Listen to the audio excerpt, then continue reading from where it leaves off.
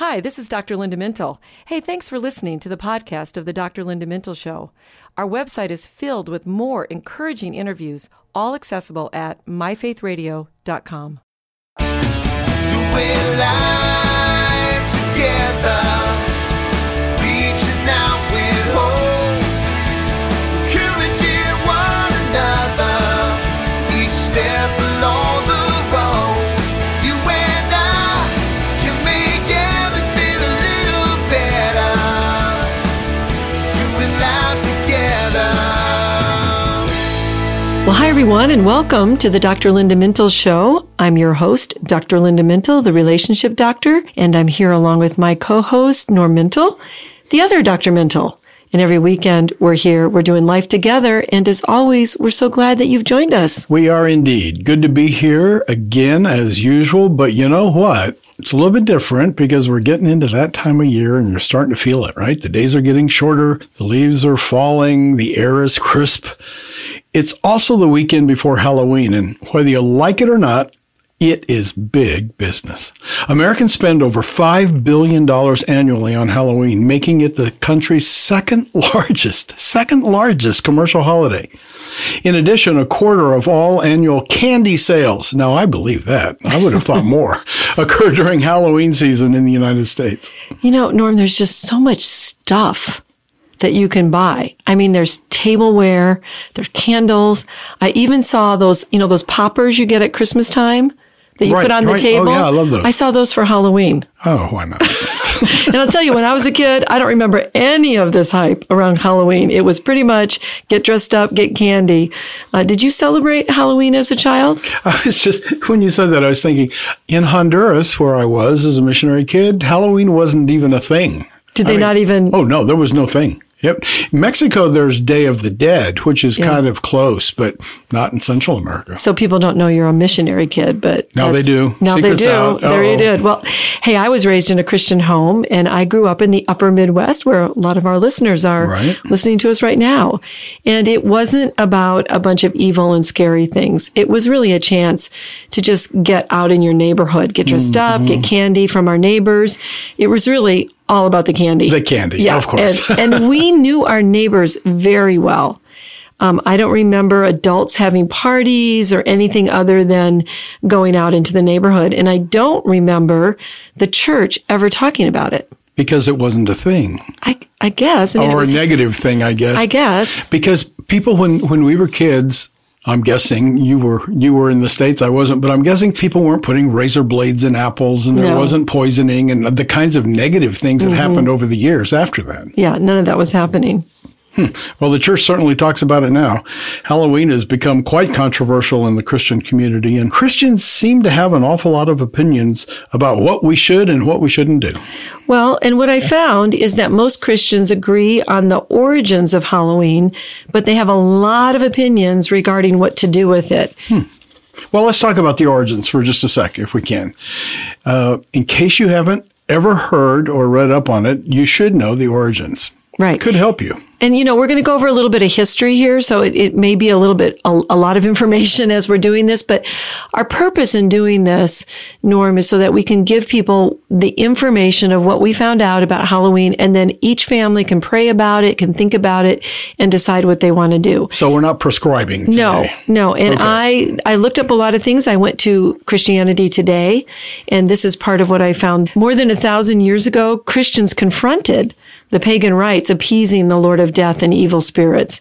Halloween's unsavory beginnings preceded Christ's birth with the Druids. Now, we've all kind of heard of the Druids. Right. That's now Britain and France. And they observed the end of summer with sacrifices to the gods. It was the beginning of the Celtic year or Celtic year. You Celtic. say tomato. I'll say Celtic. I say tomato. Okay. Celtic. And they believe, now his name is, I think it's pronounced Samhain, the Lord of Death, and he sent evil spirits abroad to attack humans, could only escape by assuming disguises and looking like evil spirits themselves. Wow. So that's the costuming part of that. Yeah, right. The waning of the sun and the approach of dark winter made the evil spirits rejoice and play nasty tricks. This is what they believed. Most of our Halloween practices then can be traced back to these old pagan rites and superstitions. Well, then the church had a response to that, and it happened as early as the 4th century. John Chrysostom tells us that the Eastern Church celebrated a festival in honor of all the saints who had died. So it became more Christianized. In the 7th and 8th centuries, then, Christians celebrated All Saints' Day, but they celebrated it in May. Eventually, that was moved to November 1st and called All Hallows' Day. So the evening before became known as All Hallowed Eve. So the name Halloween then comes from the All Saints' Day celebration of the early Christian church. Right. So that's really wild. Yeah, we took it back early. Yeah, I guess so. All Hallows Eve was eventually contracted to Halloween, which became Halloween. So if you spell that out, it has a little bit of a different spelling there. And this was the original Halloween alternative. So it sounds like Halloween really began with a religious focus, both non-Christian and Christian, but then became a pagan holiday, and now we're trying to reclaim it. Maybe. So what about if our customs and traditions, in terms of what we do on Halloween, came from some other interesting history too? For example, the current custom of going door to door to collect treats actually started in Ireland hundreds of years ago. Listen to this. Groups of farmers would go door to door selling vacuum cleaners, collecting food and materials for village feasts and bonfires. And those who gave were promised prosperity, and those who did not received threats of bad luck. That doesn't sound too nice. No, that was Well, when an influx of Irish Catholics immigrated then to the United States, Norm, in the 1800s, this is how the custom of trick-or-treat came, because it came with them. I got it. So, man, it's interesting how this has been morphing over time, right? Right. Well, we looked a little bit deeper and found that on History.com that trick-or-treat became an American tradition not until 1951, when it was depicted in a Peanuts comic strip. I didn't know that. Well, that's before our time, so how would we know? Then in 1952, Disney produced a cartoon called Trick or Treat, featuring none other than the great Donald Duck and his nephews Huey, Dewey, and Louie. I don't think I've ever seen that. I haven't Have you either. ever even heard of that I think one? we need to go to YouTube and check it out. It's Yeah, I probably don't there. even know. Well, we'll talk a little bit more about costumes, but we also learned through reading about the history that many of the customs that we associate with Halloween came from historical traditions that were passed down, including the custom of trick-or-treat that came from also wassailing in Europe. I never knew what that meant when we sang that song at Christmas, said, "Here we go, wassailing." I thought, I always associated that with Christmas. Apparently that was associated with this too. And then on All Saints' Day, English beggars would walk the streets promising to pray for the dead loved ones in exchange for a type of cake. This holiday has some very interesting beginnings. Yeah, beginnings. The roots go way back, and they're kind of interesting. And they're kind of interwoven with kind of scary things and then okay things. Yeah. So does your family carve a pumpkin to place on the porch for Halloween? If so, you can thank, again, the Irish for that tradition. Actually, the custom began with a turnip. A turnip. People would hollow out turnips and place lighted candles inside to scare off evil spirits. So when the Irish came to America, they discovered that the pumpkin is a much larger substitute for the turnip. And now we carve pumpkins rather than turnips for Halloween. Okay, wait, aren't turnips small? Aren't they like little? Well, they're like the size of beets. Oh, big potatoes. So you could carve that and put a candle in there? They were very adept with the knife. I can see why they liked the pumpkin better. And have you ever bobbed for apples? Well, bobbing for apples was one practice the pagans used to divine the spiritual world's blessings on a couple's romance. I had no idea that had that never heard that negative root. Well, let's talk about another one. That's Wicca and how it fit into all of this, because we hear that this is the high holy day for Wiccans and witches. Wicca has only been in existence since the 1950s. I thought it went way back. I did too. Maybe that's the Druids we're getting them confused with. That could be when Doreen Valiente and Gerald Gardner released it to the world. It's the UK's only, are you ready for this? It's the UK's only exported religion. Oh. All Wiccans could classify themselves as witches, but not all witches would call themselves Wiccans. In fact, it is one of two high and holy days for them. For those who believe and follow the practices of witchcraft, Halloween does represent an opportunity to embrace the evil, devilish, dark side of the spiritual world. So that's concerning, isn't it? So Halloween became an American holiday in the late 19th century while early immigrants may have believed the superstitious traditions, it was the mischievous aspects of the holiday that attracted a lot of American young people. So younger generations borrowed or adapted many of the customs, and they didn't reference, Norm, all these pagan origins. Well, and to their credit, they may not have known them. They may not have. We didn't have the internet back then. Right. We're discovering new things. You couldn't check it. You couldn't check things. So it's this weird blending of pagan and Christian practices, which is really similar to what we've seen historically for Easter and Christmas. That's true. Which is why I feel strongly that we need to talk about these holidays with our children and decide what we feel comfortable doing, but also help them to understand the traditions and the customs, where they come from and what they mean. And if we take back this holiday and focus on its original roots, it can be a different type of celebration, since the holiday also has Christian roots. I like that. We hope this history and background will give you some things to think about and help you decide how your family will celebrate the holiday. Now, the Bible doesn't actually speak about Halloween, but it does certainly give us principles on which we can make some decisions. In Old Testament Israel, witchcraft was a crime punishable by death. And you can look up those references in Exodus and Leviticus. And in the New Testament, there are teachings about the occult, which are very clear. In Acts 8:9-24 is the story of Simon the sorcerer. This story shows that occultism and Christianity just don't mix at all. And then there's the account of Elymas, is that how we're saying his name? So. Elmas. It's Elymas, the sorcerer. And that's in Acts 13:6-11. And in that story, it reveals that sorcery is violently opposed to Christianity. Paul calls him a child of the devil, an enemy of righteousness, and a perverter of the ways of God.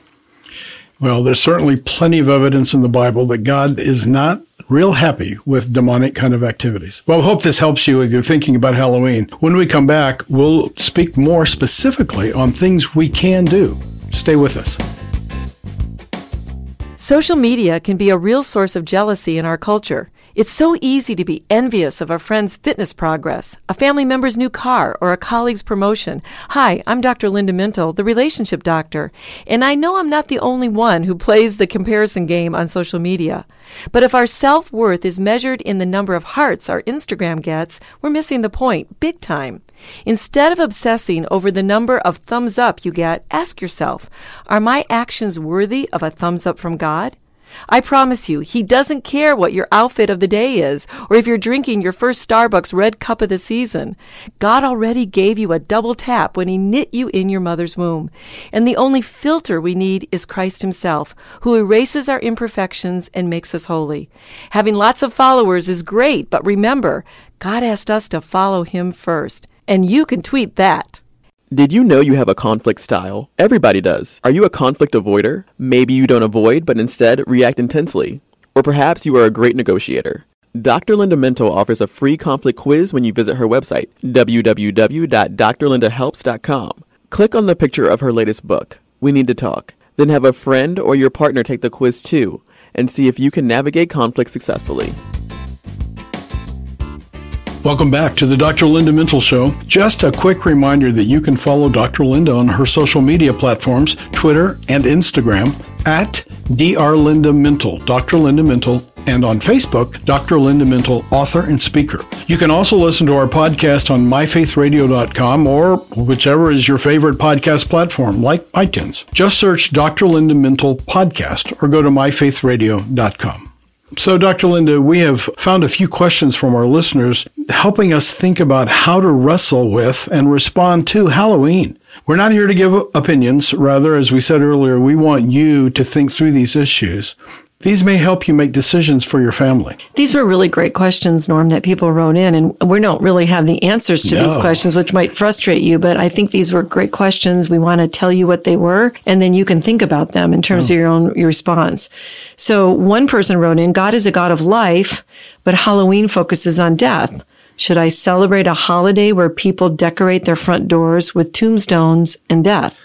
That's a good question. That's a great question, yeah. I don't know that people think literally about how they decorate. I don't know. I have no idea. Here's one. A person asked, the scriptures tell us to put away deeds of darkness, Romans 13:12, and that light has nothing in common with darkness, 2 Corinthians 6. So is celebrating a dark holiday something that a child of the light should be doing? Okay. And then here's another one. Again, we're not giving you the answers to these. We just want you to think about them. One person said, now this one, I have been delivered from fear and panic attacks, and I know that fear comes from the enemy. Should I participate in a holiday that has fear as its very foundation? I think that goes along what you've said so many times about triggers in our life and reminders that bring about negative feelings and emotions. Right. So if you're struggling with fear and then you go into these scream things and these horror movies and fears, I don't think that would be a very good idea. Right. That is my opinion. Yeah. Professionally on that one. Well, that's a very intelligent opinion and approach. Here's one. Witchcraft is clearly detestable to the Lord, as we read in Deuteronomy. Shouldn't something that glorifies witchcraft, just take a walk through any Halloween store, be detestable for me as well? So for some people, it really is. I think so. So again, think about that with your family. Here's another one from a listener. Is it cute when we dress our kids like the devil or witches, ghouls, scary characters? Isn't it, demonic? Are we desensitizing them to real evil? I know that we didn't let our kids dress up that way. Yeah, we're going to talk about that a little bit, what we actually did. And again, not trying to push our opinion on somebody, but we did not allow our kids to dress up in those evil costumes. Mm-hmm. Mm-hmm. Here's another one. My extended family thinks it's ridiculous that we not allow our son to dress up for Halloween. Should their opinions matter to me more than God's? Shouldn't pleasing God be my utmost concern, or am I making too big a deal over this? Yeah, and I think that's when you have to give some prayer to really know where you land on that. And then the final one that we want to throw at you, which we thought was another good one, what if I'm bothered by the day? If there is even a question in my heart and mind that it might be wrong, shouldn't that be my first clue? Why would I continue to do so with even a lingering thought that it is wrong? So I think what we're seeing in all of these is there's a different sensitivity to the things that people have experienced, maybe the things that people see on that day or the way they take that in. And you need to think about if that is bothering you or if you think this is representing something more evil than you want to get involved with. And I think it's fair to say that many Christians may feel they're more sensitive to these kinds of issues than other people. And right. They should be then. Right. And so I feel strongly about teaching them three things in terms of when we talk to our kids. And I think pastors and youth pastors need to really focus on these three things. There is a spiritual world filled with goodness from God and evil from Satan. Mm-hmm. I do think we have to acknowledge to kids and young people, it's real. It's not like this is something in the movies. Right. And then the second point is life with Christ has power over darkness. Kids need to know that. If they're ever faced with the darkness and they are a child of God's, they have that power over that darkness because of the power of Christ in them. Good. And the third one is those who celebrate Halloween may be doing so for many different reasons, Norm. So we should be careful not to judge others, but have a family approach to this. I appreciate that. I think that's true. We too often are harsh in our judgment of one another, and we shouldn't be, probably, and don't need to be. A lot of people we know have created an alternative that is positive and uplifting, that celebrates good over evil and triumph of God over Satan. Churches are doing this more and more with their harvest parties and fall retreats and that sort of thing. Hay rides and different ways that kids can get involved. And this is one of the main alternatives we see are these harvest parties. They provide families a place to have fun, enjoy the harvest, rather than celebrating death. Mm-hmm. And many use the day as a teachable moment, really, to celebrate God's protection. So think about that. That's the exact opposite of scaring. We're going to celebrate God's protection, His provision, and His purpose for our lives. Ooh, I like that. Other alternatives are one, I love this one, the Reformation Festival. Yeah. Yeah, kids dress up like farmers or Bible characters or even Reformation heroes. I want to see a kid like Martin Luther. Can I? I think we have heard of one group that did this and somebody was Martin Luther in that group. This could actually be a pretty effective means of reaching out to your neighborhood families with the gospel. And hopefully people would say, hey, who are you? Right. And who is that character? Right. And you could talk about him. And some churches actually just don't even have anything at their church. They just leave the building and they take acts of mercy into their community, treating, not tricking, but treating needy families with food baskets, with gift cards, and the gospel message. Here's another option. Limited or non-compromising participation in Halloween. Now, that may sound tricky, but let me just say that was our policy, right? We're not saying you should do this, but our take was that there's nothing inherently evil about candy or costumes that were appropriate or trick-or-treating in the neighborhood. In fact, all of that can provide a unique gospel opportunity for our neighbors. Even handing out candy to neighborhood children, provided you're not too stingy, can improve your reputation among the kids, as long as the costumes are innocent and the behavior does not dishonor Christ. And as Christians, we're enlightened by the truth of God's word. Evil spirits may not be any more active and sinister on Halloween than they are on every other day of the year. We really don't know that. No. We know that the witches say, but I mean, the evil is there every single day of the year. In fact, any day is a good day for Satan to prowl around seeking whom he can devour. But here's the great news. Greater is he who is in you than he who is in the world.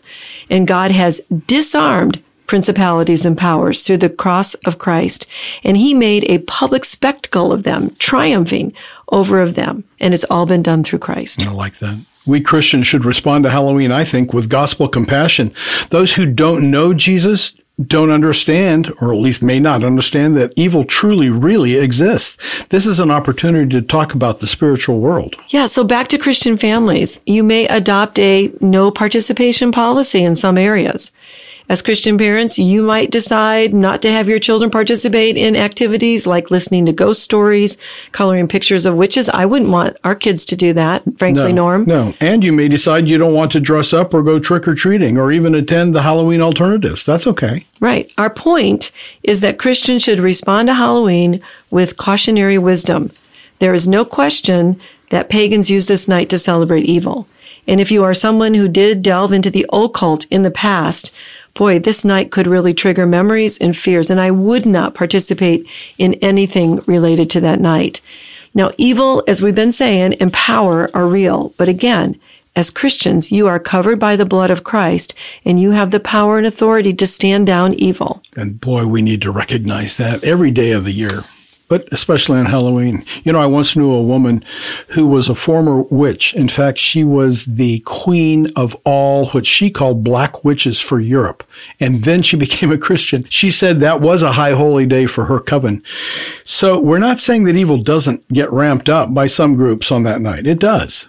But evil is also rampant all the time, and so we should constantly be on our guard all the time and pray against evil and trust the Word of God, not just be concerned one day a year. That's a really good point. If you don't want to participate, we want to tell you, don't. Just don't. If you're bothered by the celebration, pay attention to that and don't feel pressured, but also don't be self-righteous about it and start judging other people for their participation. Right. Pay attention to what you believe the Lord is telling you to do. And talk as a family. Pray for wisdom and follow the leading of the Holy Spirit. It's one of the gifts He gives us is wisdom and discernment, not for other people, for yourselves. Start there. Then help your children understand that position, why you take it, and why it's important to your family. And I would really hope, Norm, and it's kind of a wish almost in this culture that is so divided, but I would hope other people would respect your decision, especially if you've had any personal encounters with the dark side of the spirit world in your family or even through the generations.